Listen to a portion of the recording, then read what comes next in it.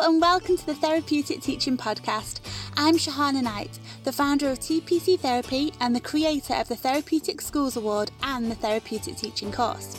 And every week I'll be talking about all things related to well-being and mental health in schools. Think of this podcast as your weekly dose of inspirational goodness to go out there and make a real difference in the lives of the children that you're working with. Each week will be full of innovative ideas, inspirational stories, practical guidance and even some freebies so that we can actually redefine what school should be for the children of today. You have so much power to make some real changes, so let me show you how. I'm so glad you found me here. Let's jump right in. Hi everyone, and welcome to another podcast episode. Today we're going to jump right in and we're going to start exploring childhood trauma, what childhood trauma looks like, how it can present in school, and then a really effective way to help children start to explore their trauma through play therapy. So obviously, for those of you that have been listening to my podcast, I am a play therapist by trade, so I haven't practiced play therapy for at least 3 years, but I now run a team of play therapists and I actually have hands-on experience of what it's like to be in the playroom with the children, and I wanted to share some of those experiences with you so that you can kind of get a behind the scenes look at how play therapy is so powerful, and honestly it really is. But first I want to talk about childhood trauma in general and what that might be like for children. So again, today I want to dive behind the child to unpick what's going on and to really start to think about what life might be like for those children, because it's so easy for us to think about children with trauma and sort of just see it as a name or a label. So I know that child experienced childhood trauma, or I know that child is struggling with loss, or I know that child is struggling with being in care, but we don't actually attribute that to real life scenarios. And just as humans by nature, one of the things that we do is we assume that our reality is everybody else's reality. And so if we haven't got those experiences, it's really easy to just assume that Christmas is the same for everyone, or weekends are the same for everyone, or evenings are the same for everyone, and they're not. So I think it's important as educators that we just take a step back and we look at what lives could be like for the children in our classes, because we don't get time to do that in our day-to-day.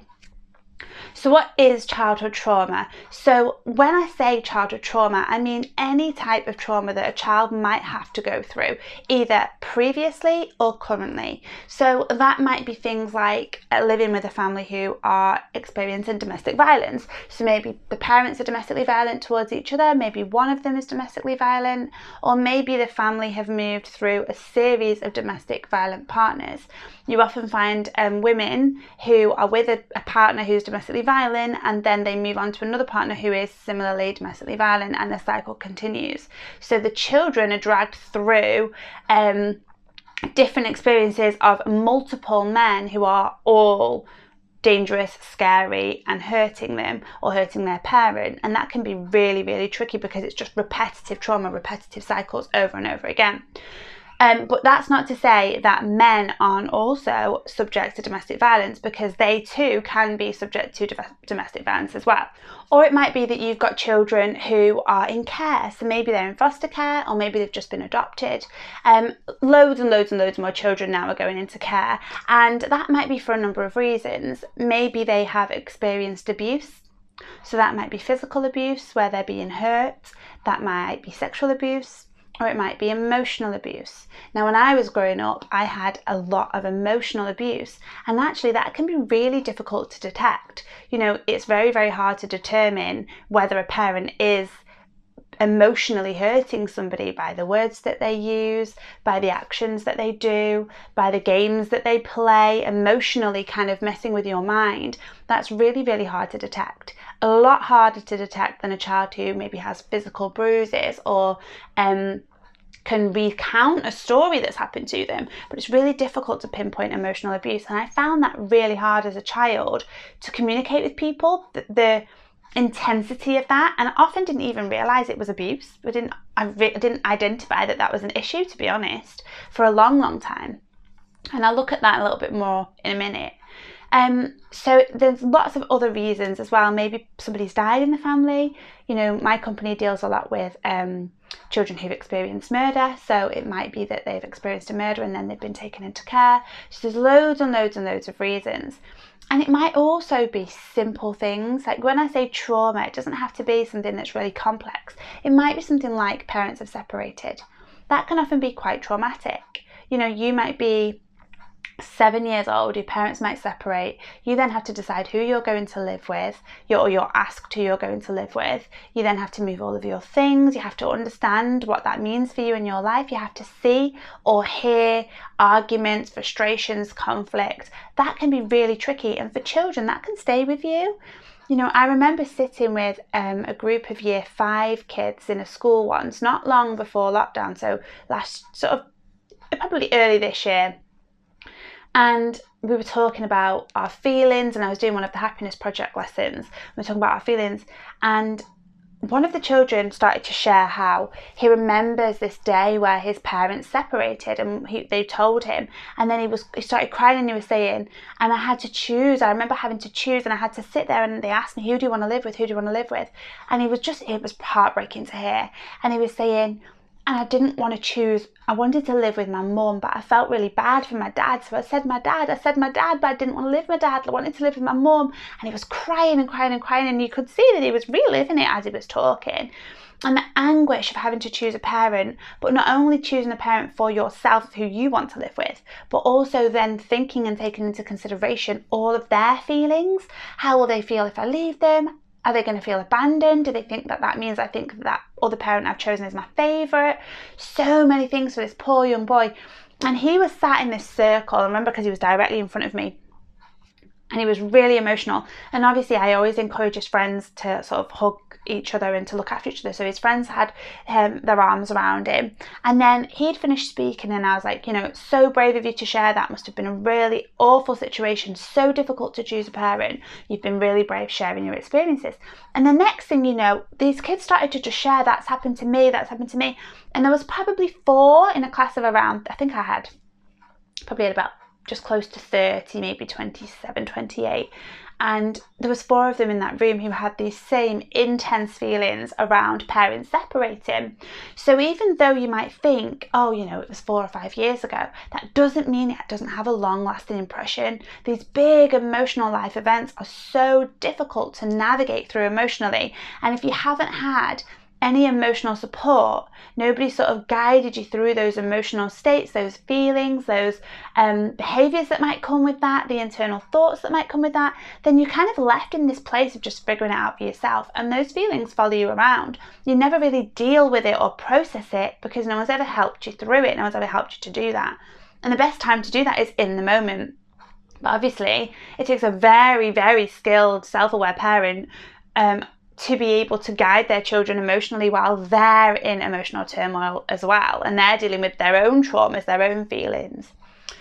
So trauma comes in all shapes and sizes. It really can be parents separating all the way through to murder, and there's loads of others that I haven't mentioned. But what happens when we experience trauma is that it can stay with us. Now, sometimes trauma is a one-off event and it happens. So for example, it might be that you've been in a car crash and that stays with you, and you have to try and process that experience, and the memories are there, and maybe it affects your sleep, and it affects your thought process, and it affects your ability to sort of be calm because you've got a lot of stress hormones. Or maybe it's repetitive trauma. Repetitive trauma is the trauma that I generally work with most in schools, and that is the children who've experienced domestic violence or have been in care, or who, for example, are living with divorced parents, but it's still really difficult to manage. They're still at loggerheads with each other. And there are loads and loads. It might have been a death, lots of other things.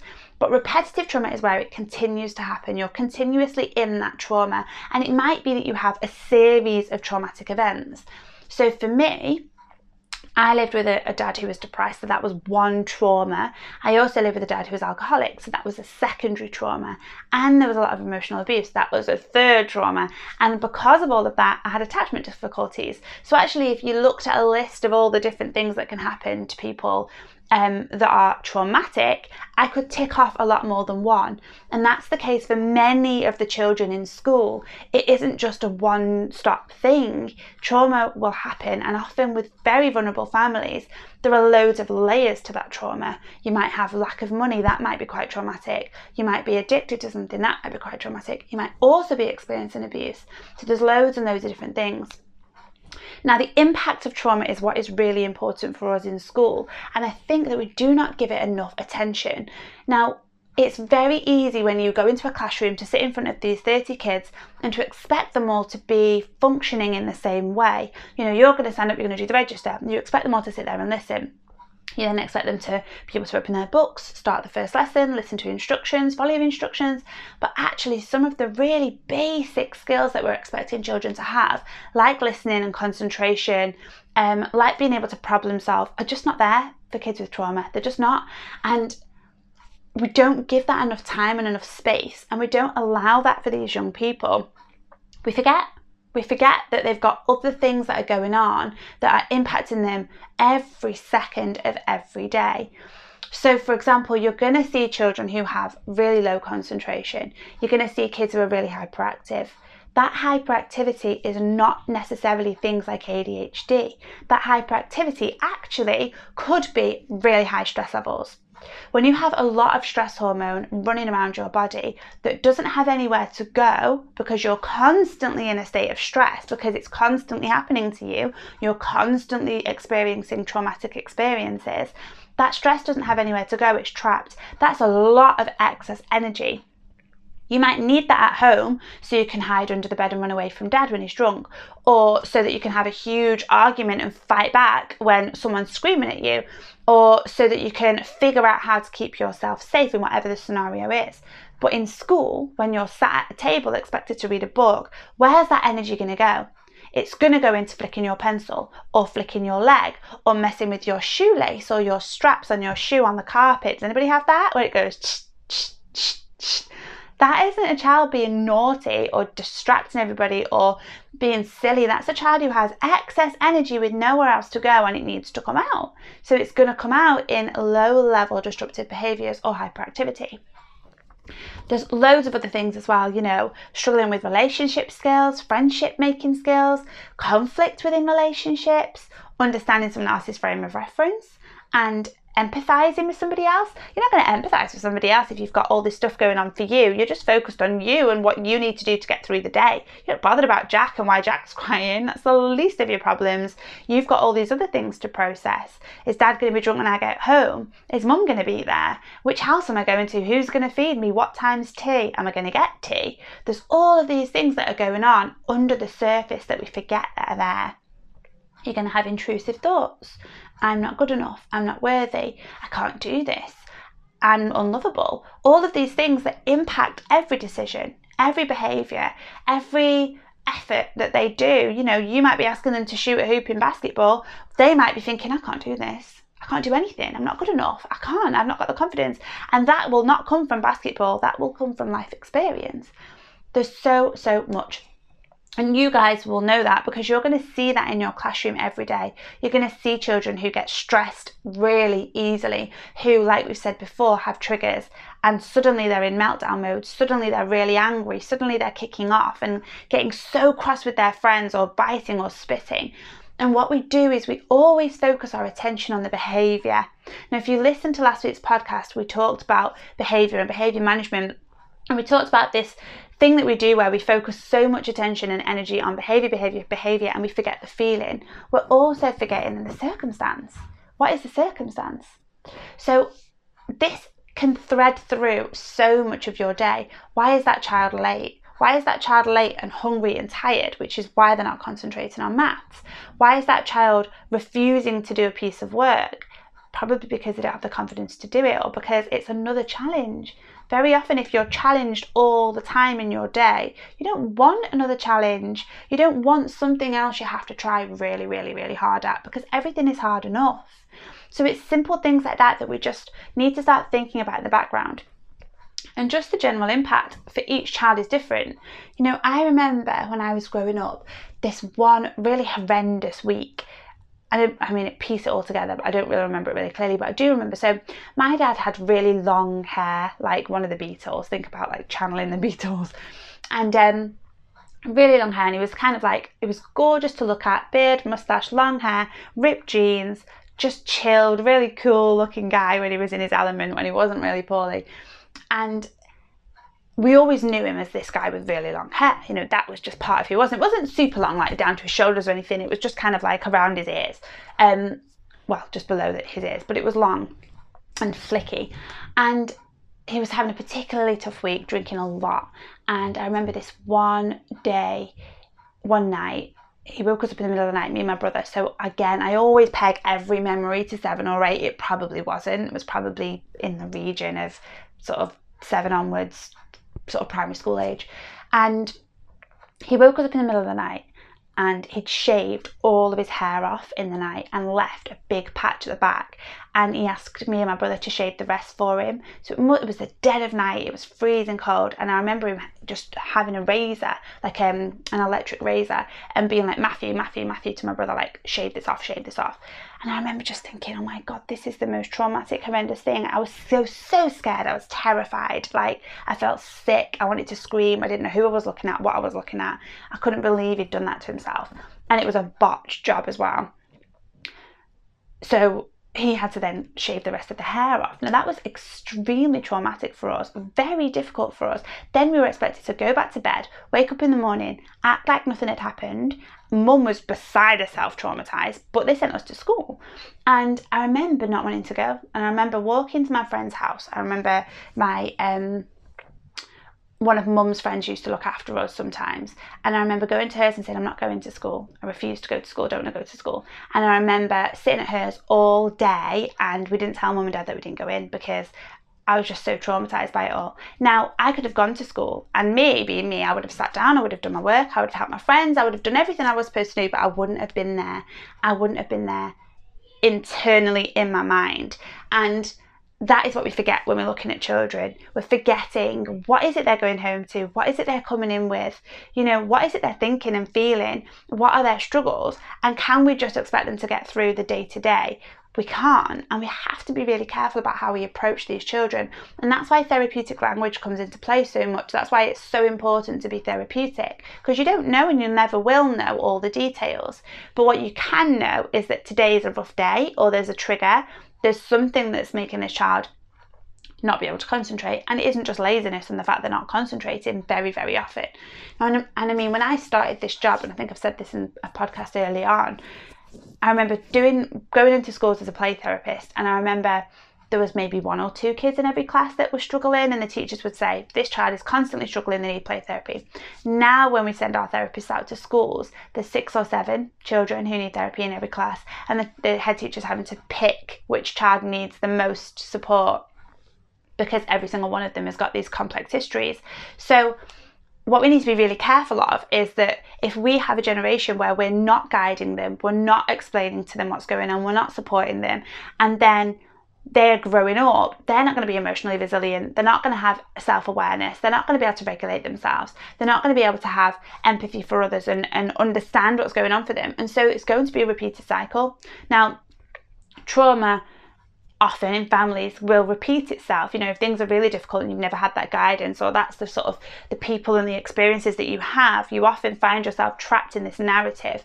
If you want to break free from that narrative, and some people do really effectively break free from that narrative, then that's great, but you still need that guidance around what's going on. Nobody ever sat down with me and said, you know, you're feeling really overwhelmed, this was a really scary situation, it must have been really shocking for you, you know, it's okay to feel nervous, it's okay to feel uncomfortable, it's okay to want to cry every time you look at him, like all of these things. And to express that and explain that to me as I was living my day-to-day life, there was no one there to do that. And it's really important that we start to skill ourselves up to be able to do that, given the fact that most of the class are dealing with emotional trauma or emotional difficulties and struggles and adverse experiences. So if we miss that big piece of the puzzle, we're doing all the kids an injustice, and we're expecting them to do something that they actually cannot do, which in itself is really unfair, because we're supposed to be an establishment that's providing children with the opportunities for life. We're supposed to be providing them with the opportunity to be their very best selves and be able to be ready for the world, give to the world, and contribute to the world in a positive way, contribute to society in a positive way. We can't do that if we miss half of the puzzle. And emotional intelligence, emotional support, awareness, all of those things, that's our very core. Learning can only come as a secondary thing to that. And so we're expecting our children to do all of these things when actually the part of their brain, and I've talked about this before, the part of their brain that we need for them to learn isn't even on. So what are we doing? We're expecting children to do that when they've got all the stress hormone, they're in survival mode, their thinking brain is off. In their thinking brain, I've said this so many times, but I want this to really just be instilled in you. In your thinking brain, you can problem solve, you can reason, you've got empathy, you have concern for other people, you can process and reflect on what's going on for yourself, and your memory is on. If you're in your reptilian brain, your survival brain, your thinking brain is completely shut down. You can't think, you can't remember, you can't problem solve, you don't care about other people's feelings, you physically cannot learn anything. And yet we're expecting the children to come in and learn. And we think that not giving them any of that emotional support, or we don't think not giving it, we just don't do it, is not going to be such an important thing, and actually is. And what we're finding is that we're sending children off to high school after year 6 knowing they're likely to get excluded, knowing they're not ready for high school and they can't cope with high school, because all we've done all year is put plasters over the situation. We've told them off, we've sent them out, we've given them detention, we might have excluded them, we might have put them in a lower group for work, we might have just been coasting, maybe they've been in nurture group loads of times, but what we're not doing is actually helping them heal. And I think as a basic offering as a school, primary school should be offering children the chance to heal, because just like we're offering them the chance to learn about maths, just like we're offering the children a chance to flourish and learn life skills in lots of other ways, this is just as important. It's such a huge piece of the puzzle about what makes us who we are and what makes us capable that we cannot actually ignore it if we truly want to make a difference for the children. So that brings me on to then, how do we do that? One of the best ways to support children in your school with their emotional trauma and struggles and feelings and behaviour is through play therapy. Now, I know loads and loads of schools have counsellors, and that's great, but play therapy is slightly different to counselling, because counselling expects the children to be able to talk about and verbalise what's gone on for them.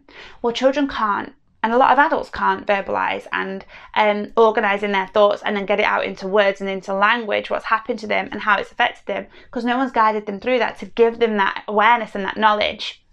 So if we were all therapeutic teachers and we all guided our children every single day from nursery onwards, and then you referred a year 5 student for play therapy, they would have the skills to be able to organise their thoughts and feelings and explain to you, well, sometimes I do get really angry, and I get really angry because I'm frustrated, because I feel trapped, because at home X, Y and Z is going on, and so sometimes when I'm in school I can take that out on my friends. That is a child who's self-aware, and that's how we can navigate through counselling. You can't do that when you're a child. Often you don't even know you're in trauma, or you don't even know how the trauma is impacting you, because like I didn't, you don't know it's emotional abuse. You don't know what that even is. So how can you put that into words and verbalise that in a therapy session? You can't. It's great to have someone to talk to. It's great to have that close relationship with someone, and that will have alleviating effects. But if you want to truly heal a child, you've got to go really deep. And as we know, children communicate best through play, through creativity, through symbolism. That is how they are designed and programmed to express themselves. And that's their natural state. It's their natural way to organise the world. If you put children in a room with pots and pans and a kitchen, they'll play out mums and dads and kitchens. And that's because they're experimenting. What is it like to be a parent? What is it like to be a giver, a nurturer? What is it like to use these things and experience these things? And they might play out things that they've heard. So often if you're in a nursery or reception year, you'll hear them talking about what their parents say at home, or they'll regurgitate things that they've heard on TV or that they've witnessed in the world, because they're organising their thoughts and feelings around that situation and trying to make sense of it. And the more they play that out, the more they can understand it. And that's how play therapy works. So for us, we have a team of therapists that go out, and they all have a play therapy kit. And in that kit is loads of really cool things that help the children to express themselves. Now, when I say children, we actually work all the way up to, in play therapy, probably like 14. And then past that, we'll do creative therapy, which is very, very similar. It's just not called play. But actually, if they need the same resources, that's what they'll get. And so these resources are all designed to help the children to express themselves through play and creativity, not to do something that's surface level. So we don't take things like board games in, because you can play a board game, but it's not very therapeutic in that it doesn't help you uncover and unpick some of the things that have gone on for you the quickest way possible. And what we're looking for is we're looking for the way to help the children express themselves with the least resistance. They don't have to sort of figure out how. They have got something that helps them to figure out how quite quickly. Whereas a board game, you could figure out how you problem solve through board games. You could figure out that you get stuck when there's a challenge, but it's a harder way to do that. It's much easier to get into role play and role play that out. So our therapists have things like puppets, they have dolls, like everything that you can think of for a doll, nappies, bottles, dummies, or like baby wipes, the clothes, all those sorts of things. I remember when I used to take in actual bottles, like baby bottles, and they would be full with water. And so in each child's session, they were able to drink a full bottle of water if they wanted, a baby bottle, or suck on a dummy. We have loads of art stuff, so clay, we have paper, pens, feathers, all of those sorts of things, anything and everything you can think of to just get creative and artistic. And then we have a doll's house, so that they can recreate family scenes, we often find that, or recreate home life or dynamics within the family that we see. And sometimes they actually recreate like circumstances that they've been through themselves in those rooms. We also have a sand tray, which is my favourite part of the toolkit, and this can be used, sand therapy can be used all the way up through to like being an adult.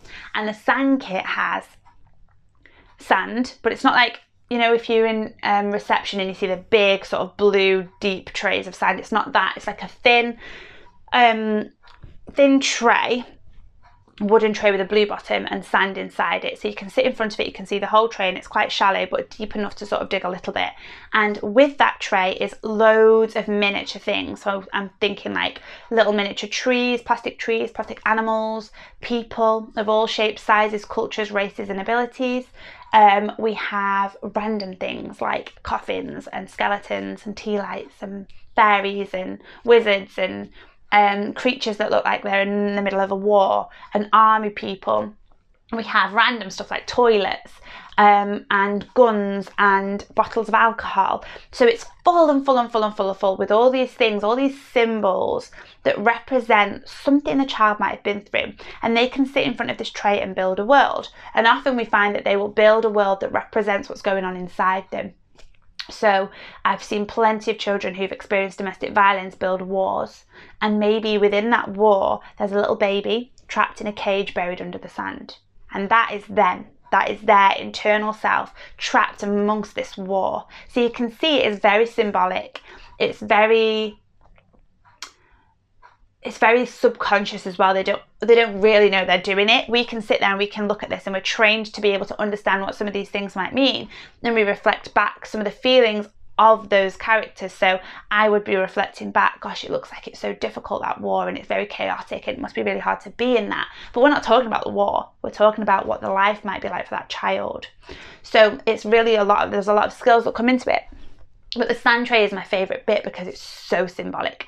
And, you know, I've seen children who have experienced abuse who will lock up a figure in a cage and send the cage off in a boat on a river. That's so symbolic, isn't it? It's like, get this person out of my life, I need this person away. And over time the trays will change. So often the war becomes a scene of peace, and there's houses and people and gifts and presents and lovely things. Or they might move through to creating scenes around hope. So it might be that it's like a scene where there's loads of people helping each other and supporting each other or whatever, but it's just honestly, that's the bit that I miss. I think you can tell as I'm talking about it. I want to get in a play therapy session. But I really miss seeing those trays evolve, because it was so special to be part of that. And I suppose what I'm getting at here is that the play therapists use all of these resources to see the internal state of a child. And that is so unique and such a special responsibility that they have, that often, even if you've commissioned play therapy, you don't really understand that, because it's a therapy. So very often therapists will have to say, it's confidential.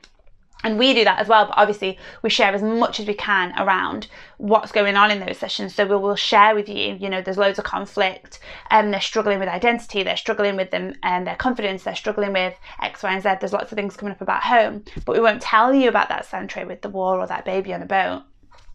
So you get this internal visual picture. You might have children running around the playroom fighting. I remember having this one child who'd experienced severe loss. His parents had separated because of domestic violence, and the male figure was really quite domestically violent, and the children were removed for neglect and mum not protecting the children.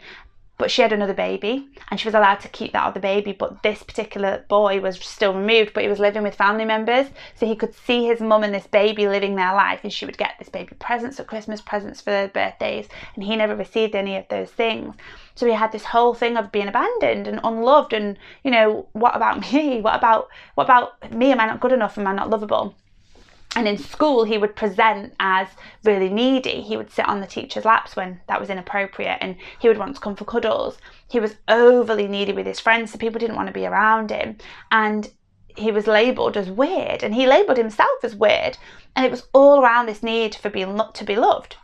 And I remember he came in the playroom one day, and we had all the dolls out, we had all the puppets and stuff, and he literally came in the room, turned the lights off, and he was like, we're going to massacre everyone, we're going to kill everyone. And we went around the room and literally pretended to sort of shoot and kill, and by the end of that session, everybody was on the floor. Now, if you take yourself into the mind of the child, what did that look like? Like, to have all of those people, and that was his mum and his dad and all these different people. What must have that felt like for him to truly believe that he was doing that? Because when you play as a child, it's very real for you.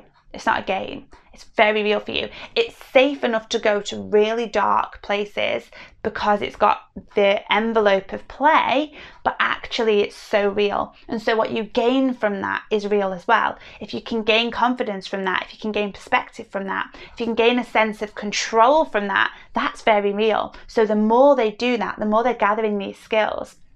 But that session, oh my God, stay with me till this day, because I could see what he could see, and it was terrifying. And then over time, he started to not need to do that as much, and it became around nurture, and he would play with the baby doll, and he would talk about him being a dad and how he would never hurt his own children, and he looked after this doll and dressed this doll and took care of this doll. And actually this doll for a little while became the baby that he knew existed, that he didn't have a relationship with as well, and it was very complex.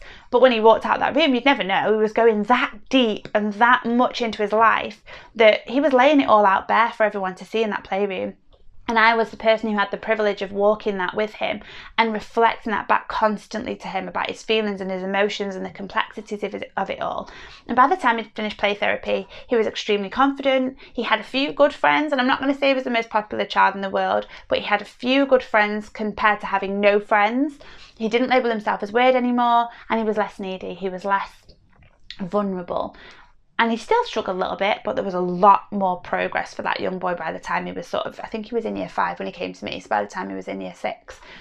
And I could tell you story after story after story, but the way the children use the playroom to heal themselves is beyond anything I've ever seen. And you cannot do that with counselling, you cannot do that with talking, because the children have to be able to get in those roles and really relive those roles. I remember as well this one young boy who was probably in year 4 when he came to me, and he had a little boy, 2 young brothers who were really close together. One was in nursery, one was in reception, and he was like the older one, so he would look after the others. And his family, again, there was a lot of domestic violence in that family, to the point where my dad actually was jailed for the things that he did.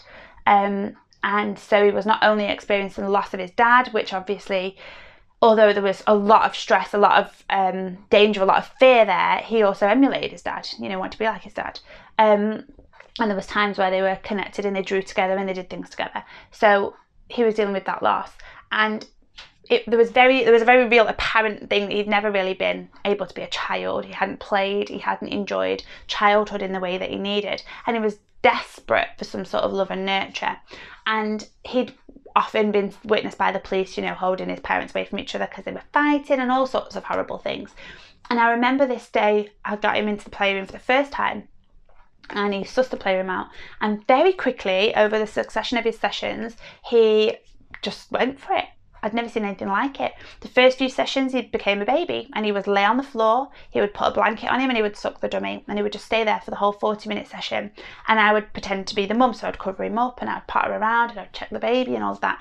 And then slowly he grew up in the playroom. So then he would do his first steps, he would crawl, he would do his first steps, and then he was doing his first words, and then he started doing mark making and doing his first marks. And it was extraordinary, because then when he'd grown up in the playroom through play to the age that he actually was, he started to draw these amazing elaborate cartoon pictures. And he would draw like his dad stealing stuff, and started to sort of draw some of the memories that he'd had.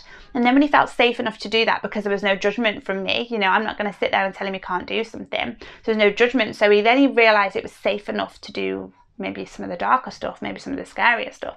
And then he started to do sand tray work, and he would literally play out the things that had happened in his life. And there was a lot of war, there was a lot of battle, there was a lot of violence and hurt.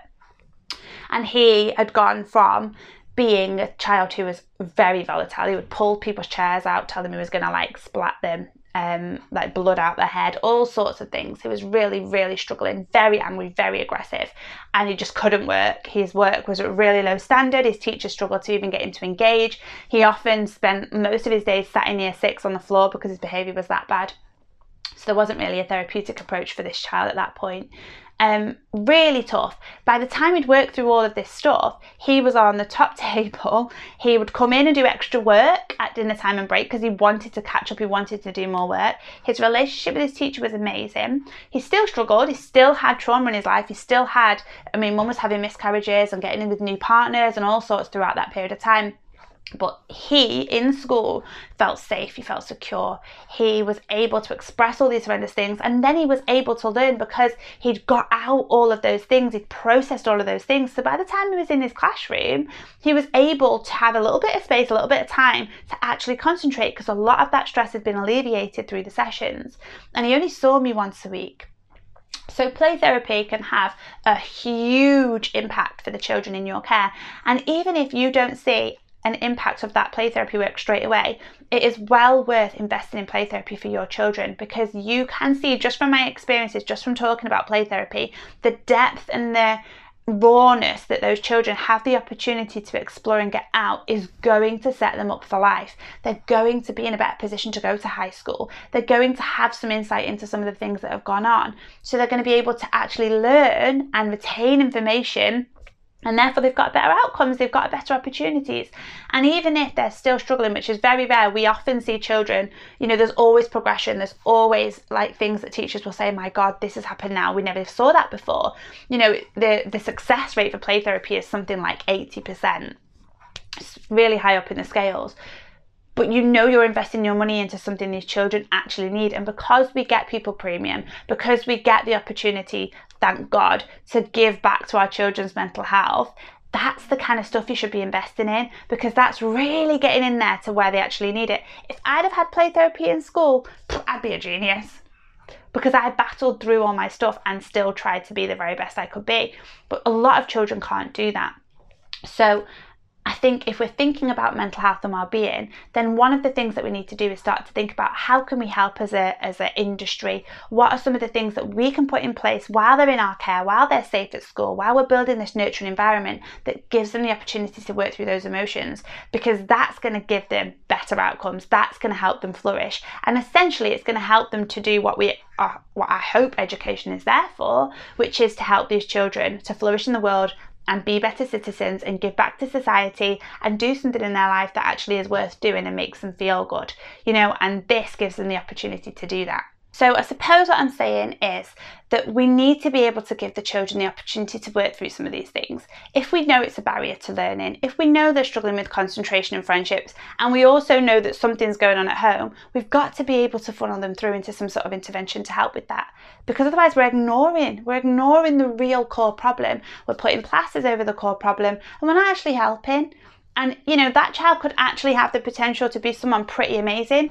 I know so many children who are really vulnerable, experiencing really complex trauma, like some of those children I've just talked to you about, but they're so clever, they're so in tune, there's just something about them. Have you ever had that child who is really vulnerable, but there's just something about them that is so lovable and so unique? And I think that comes with the trauma, actually. They've developed these things about themselves that just make them a little bit more special. But they can either go one of two ways. They can either be that really special, amazing person that they've molded themselves into to get some nurture from the adults around them, or they can feel rejection and they can feel like no one cares, and they will literally become part of the system. They will turn to drugs, alcohol, abuse. They'll continue the cycles because nobody intervened, nobody stepped in when they were that vulnerable little child who just needed some support. And that is our role. So if you can, at any point in your career, help a child emotionally through therapy, please do, because it could literally change their life. And regardless of how that affects your stats and your outcomes for your school, you can go to sleep at night knowing that you are changing children's lives through giving them the opportunity to go through that intervention. Anyway, I hope this podcast has been helpful and eye-opening and hopefully inspirational. I know lots of people who listen to play therapy stuff and go, oh my God, I want to be a play therapist. I actually have a play therapist on my team who used to be the deputy head of a school I used to work in. So really interesting stuff, but really great. It's so inspiring. And if you want to read more about it, you can look on the website. But this isn't a play therapy plug. It literally is just to give you some awareness and to help you understand how trauma can be impacting children in your care and something that you can do about it. All right, guys, thank you so much for listening, and I'll see you in another episode. Bye. I hope you've loved this week's episode of the Therapeutic Teaching Podcast. If you want more help and support to become a therapeutic teacher, but don't know where to start, then head to tpctherapy.co.uk and enrol in my free course now and get started.